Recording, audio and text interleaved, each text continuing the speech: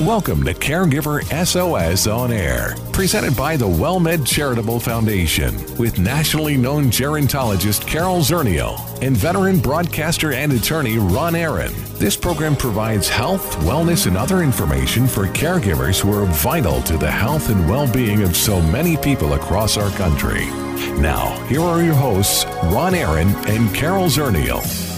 Well, thank you very much, and welcome to Caregiver SOS On Air. I'm Ron Aaron. Carol Zernial, our co-host on special assignment today, so it is just me. Carol, a nationally known gerontologist, is involved today in a major national conference and is unable to be with us, but we will fill her in, and this is a topic that is near and dear to her heart as well. The topic is binge eating, eating disorders among caregivers, and increasingly, apparently, older people as well. And we found an expert on this topic, Susan Mengden, licensed psychologist, 31 years experience treating all types of eating disorders, both inpatient and outpatient settings. She earned her BA and MBA from the University of Texas at Austin and her MA and PhD from Boston College. She is a certified eating disorder specialist supervisor, and we're delighted to have her on board. Susan, thanks for joining us. Thank you so much. Happy to be here. Let's do the 411 on eating disorders to begin with. What are they and who do they affect? Eating disorders affect all types of people. There are 4 major eating disorders, and people don't know about all of them, so thank you for asking. People know mostly about the eating disorder that is anorexia, which is the underweight, more emaciated-looking person not sustaining an eating pattern of eating enough calories for their energy outtake. Then there's bulimia, which is a binge eating disorder followed by a compensatory behavior such as overexercise, fasting, or vomiting, which keeps someone at a normalish body appearance and type and weight. Then there's the binge eating disorder, which is what we're going to be talking about today, which is episodes of binge eating that are not followed by a compensatory behavior so that someone ends up gaining weight from their binge eating. And along with that, I can talk more about that in a minute. And then the last, or the 4th eating disorder type that is the one that we address mostly in centers like mine, is ARFID, which is an avoidant restrictive feeding intake disorder, which has the under-eating component of anorexia, yet none of the body image disturbance of the other eating disorders. See, I wasn't aware of that one either and have, over the years, done a lot of reading in this area. So tell me, what is that again? ARFID? It's ARFID. That's what we call it, and it's avoidant and restrictive food intake disorder. And it's the under-eating component, but usually based on some kind of sensory issue with the person that is either a texture or a smell or the taste of the food, so therefore they avoid eating the food. That's where it's called avoidant, and it leads to weight loss and impairment and function. Now, you said we see. I know you're the founder of Esperanza Eating Disorders Center, based on both partial hospitalizations and intensive outpatient care for folks. Right. You treat all types of eating disorders, patients as young as 13 on up. Right, and as old, we have several people in their 70s that we're following.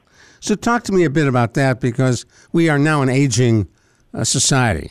More people 65 and over than 18 and under, and that population keeps growing gangbusters. The older population, I guess it's not a surprise that they would bring with them some of the issues that that population has faced, eating disorders being one. Absolutely. Some of the people that we see that are 50 plus have had an eating disorder for their entire life and either never really received adequate treatment to really recover from their eating disorder, or they have had other life events that have triggered the eating disorder behaviors again. And what the eating disorder field, what we feel about the eating disorders, this is the we call it the good girl and the good guy type of disorder, because you can engage in eating disorder behavior and still be functional in your work, in your life, in your school environment. So a lot of people that are triggered later in life with losses or the stress of COVID and all the changes that have happened during this time of isolation, we've seen an increase in eating disorder behaviors. And as you take a look at some of the celebrities over the years who have been identified with an eating disorder, occasionally that at least helps get the word out, but it doesn't seem to have much effect. Karen Carpenter would be one. Princess Diana would be another that comes to mind. People feel sorry for them. People identify with what they're doing, but people don't say, oh, I'm going to change my life because of them. Or do they? No, I agree with you. I think they look at it, oh, that's just someone with, a lot of privilege that I can't relate to. So they don't relate to it very much. In San Antonio, we have really a large number of people that have binge eating disorder, and it is the most prevalent of the eating disorders, and yet people don't recognize it. And so they don't say, oh, gee, I have an eating disorder. They just think, I overeat at night, or I overeat later in the day, or, heck, I'm not eating lunch, so I don't have an eating disorder, and, certainly I don't have binge eating disorder. So it's not recognized. She's Dr. Susan Mengden. I'm Ron Aaron. We're talking about eating disorders. Carol Zernial, our co-host on Special Assignment today. Susan is the founder and operates Esperanza Eating Disorders Center, where they deal with a variety of eating disorders. Patients 13, and I know I've heard of, folks even younger who have struggled with eating disorders. Yes, we have had several people come in this year that, because we don't work with people younger than 13, we've had to send off to another city or state to another program. But we had a wonderful young Hispanic girl that was 10 that was really told by her treatment team of medical professionals that she needed to lose a little weight. And after a weight loss of 50 pounds, they, called us in crisis with a 10-year-old who should never, ever be recommended to go on a diet. So we with our diet culture and our fear of diabetes and our fear of someone being unhealthy, we are just way too often recommending that the young go on diets, and often those people, the young and and all of us who have that natural genetic makeup, will develop an eating disorder when they go on a restricted diet like that. And saying to someone, and I suspect we've all been guilty of it, either directly or indirectly, maybe saying to each other, gee, look at that young girl across the room. She may be 10 or 12 years old. She needs to lose weight, or she will have a problem for the rest of her life. And then you want to dive in with an intervention, right? Right, and we truly think that we're doing the right thing. So I know it's all out of love and care that parents often do the same thing. Loved ones, spouses will say the same thing. If oh my goodness, lose some weight so you don't become diabetic. People are giving each other that message all the time, and unfortunately, then they just don't know how to change their lifestyle so that they don't develop an eating disorder. And in the situations that you've been involved in at Esperanza in business since 2019, you've been in the field a whole lot longer than that, of course. Talk to me about caregivers, because this program, Caregiver SOS on Air, does target caregivers and their loved ones and extended families. And we know caregivers in many cases are under enormous stress. Can stress play a role in triggering an eating disorder? Absolutely. The caregiver has several things that influence, I believe, the development of an eating disorder.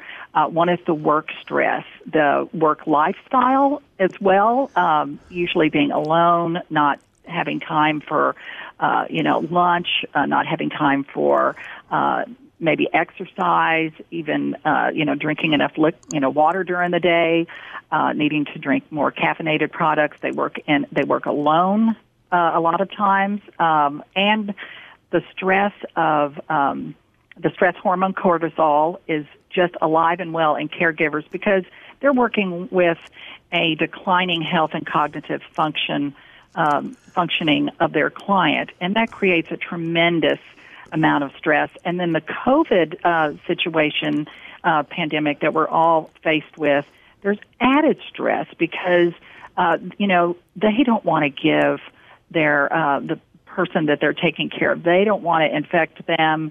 They're more isolated, and stress can influence the course of psychological conditions.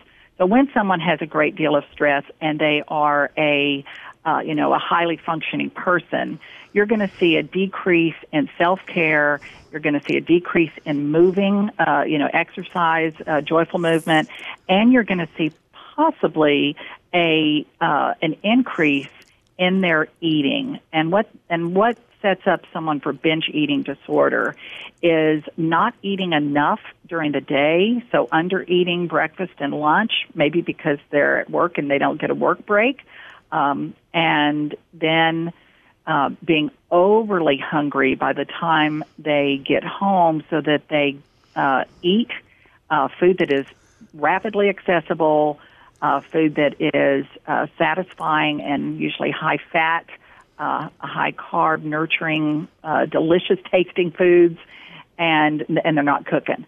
So all of that can then set you up for being mad at yourself, like, oh my goodness, I can't believe I did that again.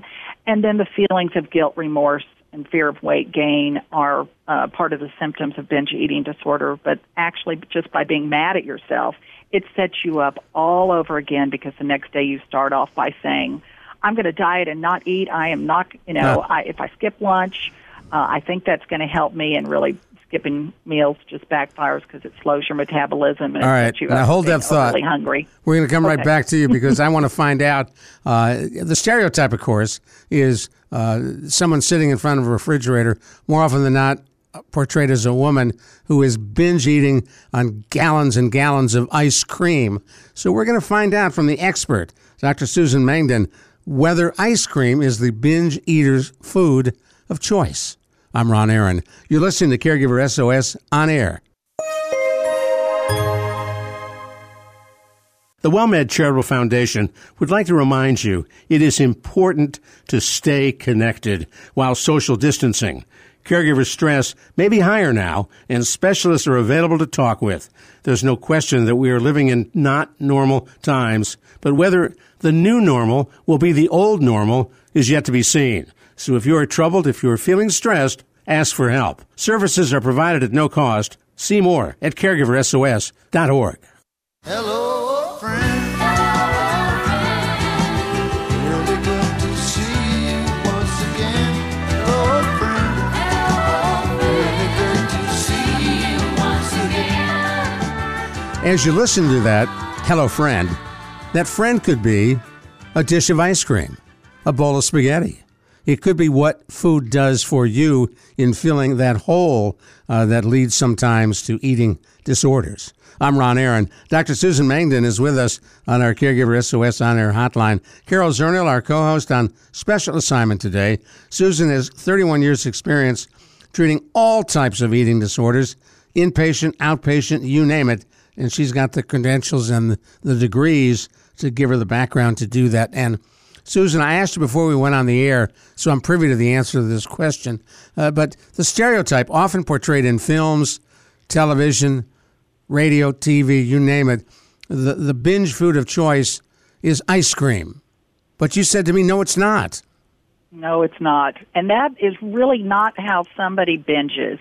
Often people are binging sitting in front of the TV. They're distracted, and they're not paying any attention to what actually is that they're eating. And so the binge foods that I hear the most about are something that they can take out of a container or package like ice cream, but usually it's more like chips or some kind of dinner product that they've bought, like a hamburger or pizza. Love San Antonio, but, fast food, Mexican food, things like that. These foods are not bad foods. It's that these foods are easy to eat and consume mindlessly. See, that Orville Redenbacher brings us popcorn in a microwave. Right. Same idea. And foods like that. As you say, and I'm thinking of sitting on a couch eating that way from time to time. You do it mindlessly. You don't realize all of a sudden you're scraping the bottom of that bowl. Absolutely, and that's why one of the treatment approaches uses mindfulness to make someone aware of what they're doing and what they're eating, because often the binge is so mindless. Wow. Now, one of the other things you've done is dealing with folks in the military who may struggle with eating disorders, and I can't imagine a more stressful job, some of those jobs in the military. Anyone who comes to mind as you think about what you've been doing in that field? Yes, I've worked with many active duty soldiers that are nurses or physicians, and that's added stress in their job as a soldier and a doctor, a soldier and a nurse. And there's tremendous pressure in the military to be fit for duty, which is, a certain body type and a certain weight. And when someone stressed goes on a diet, there is a restrictive diet, or starts to engage in behaviors like laxative use or overexercise or purging, other purging types of behaviors, it sets you up for the development of an eating disorder. So actually, eating disorders in the military are a higher percentage than in the general population. Seriously? Yes. Huh. Yes. And those certainly would include trying to get rid of that food, so bulimia would be one. Absolutely. Mm-hmm. Yes. Wow. Yes. Right. So that's a real challenge. And you're right, a lot of stress in that job. Just like for caregivers, there's so much stress right now, an added stress, and they're seeing an increase in binge eating across the country because if you think about it, chewing a lot of food and then the food going into your stomach, it calms you down. It naturally makes you more, sedated. It releases all the, the chemicals and the hormones that give you that sense of well-being because you're eating. So you naturally calm yourself down by eating, and eating, warm foods and yummy, foods that release great hormones in your body. See, I engaged, not intentionally, but in the stereotype when we began talking about this in citing young girls. It turns out eating disorders cover the gamut from young to old to male to female. Absolutely. And all socioeconomic status people, too. It's not just the wealthy, privileged. Because there's a whole study on food insecurity here at our San Antonio Food Bank that shows that, the more food insecure you are, which means you worry about where your next meal is coming from, the greater chance you have of having binge eating disorder. To try to fill that hole for the days you won't have food. Right. Wow. Absolutely. That's pretty scary. Now, as you think about the population who have eating disorders, some who may be listening to us right now, where do they go for help, or can you do it yourself?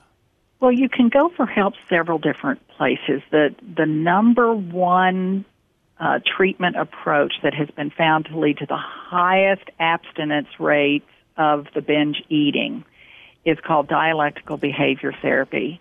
And you can get dialectical behavior therapy out of workbooks or out of groups or out of different centers here in town teach dialectical behavior therapy as well. And that has the mindfulness component that I was talking about, to where it makes you aware of what you're thinking and the urges to overeat, and then gives you skills, which are healthy coping behaviors, to help you do something else instead of binge eating. And it's got self-care components, joyful movement components, emotion regulation components, which helps with the anxiety and stress. So that's what somebody can do to really look at, find a program with the dialectical behavior therapy in it, and or books or outpatient groups. That's good advice. And if folks I wanted to talk with you at the Esperanza Eating Center. You're available as well. Absolutely. Absolutely. You Now- know, we're here for our community. That's why we started our center. Eating disorder is something that has affected your life. Well, possibly. I'm a woman, so I certainly understand body image concerns and negative body image. And when I went to school in Boston, I just found that I loved the person who had an eating disorder. I just really enjoyed working with them. So I specialized in that area when I was working in an inpatient facility up in Boston. I have a friend here in San Antonio who I used to work with in the broadcast industry, and she used to say what I think you hear a lot of people say, men and women, you can never be too thin. Yes, you can. I was hoping you would say that. If you're too thin, it is amazing what doesn't work in your body, and including cognitive function. So, you hear that as you age as well. Don't get too thin. And still some people that have the anorexia or anorexic tendencies as they're aging really have to watch that, because the older you are, if you do not have your cognitive ability, you just lead to decline so much faster. And you can get taken advantage of. Absolutely. Absolutely. So what is rewarding for you to work in this field? Because you also see some really depressed folks who may not be successful in overcoming that eating disorder, or it takes a lot of work and a lot of time. I mean, you could be going out there sitting in a back room somewhere, $150, $200, $300 an hour, trying to get someone to quit smoking. Right. I can tell you what makes this place work is that about a third of our staff have recovered from eating disorders. And we also have recovery advocates that come and talk to our current clients. There's so much hope currently in the eating disorder field for recovery because of the development of the therapies that are so successful. When I first started back in, I think it was 87, back in 87, there really wasn't that much hope. There wasn't that much knowledge about what to do and how to help someone with an eating disorder. But that has drastically changed through the years. And so if somebody actually engages in treatment and, there is such high success for binge eating. There is high success for bulimia, and for ARFID, they're doing so much research right now for the last 4 years on ARFID, so that there's more success in that area. There's been a new type of treatment that's developed for anorexia, and that's giving hope for recovery from anorexia. So this field is rapidly becoming more hopeful and more successful, unlike the old days where it was like, if you have an eating disorder, you can't do anything about it, but just kind of survive with it. What's interesting, you still see on television, and they're all over TV now, and I think it's because, like many, I've put on the COVID-20. Freshmen in college are the COVID, the freshman 10. I'm at least the COVID 20, 30, 40, whatever. And you see ad after ad now for Jenny Craig meal preparation. Weight Watchers is doing a major ad campaign. And yet we also know over long run, diets don't work. No, diets really don't work, and you end up gaining more weight back than what you lost. And even when you go for the surgeries to help with weight loss, there's such a high percentage of people that gain it all back, and it's so devastating to them. And the hope is if they learn one of these therapies, they can stop the binge eating. They can stop the overeating. It's really successful. So, yes, you can. The natural, what we saw when COVID first started, you're absolutely right. People have gained weight because they were more sedentary. They were in their homes, around food, sedentary. So now we see that people have, they were looking on their internet, and every diet in the world was, reaching out to them. And truly, a diet lasts maybe 6 weeks before people just can't do it anymore and they start gaining weight back.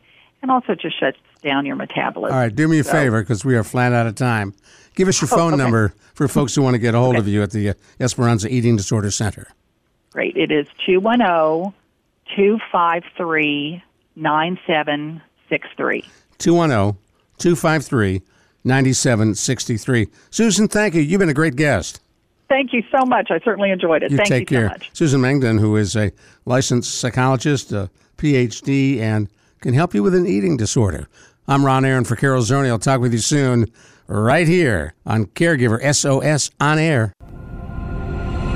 You've been listening to Caregiver SOS On Air, an exclusive presentation of the WellMed Charitable Foundation. We welcome emails with suggestions and comments on this program at radio@wellmed.net. Join co-hosts Carol Zernial and Ron Aaron next week for more on caregiving, improving the health and well-being of caregivers and their care recipients everywhere. For more on caregiving and podcasts of our programs, visit caregiversos.org.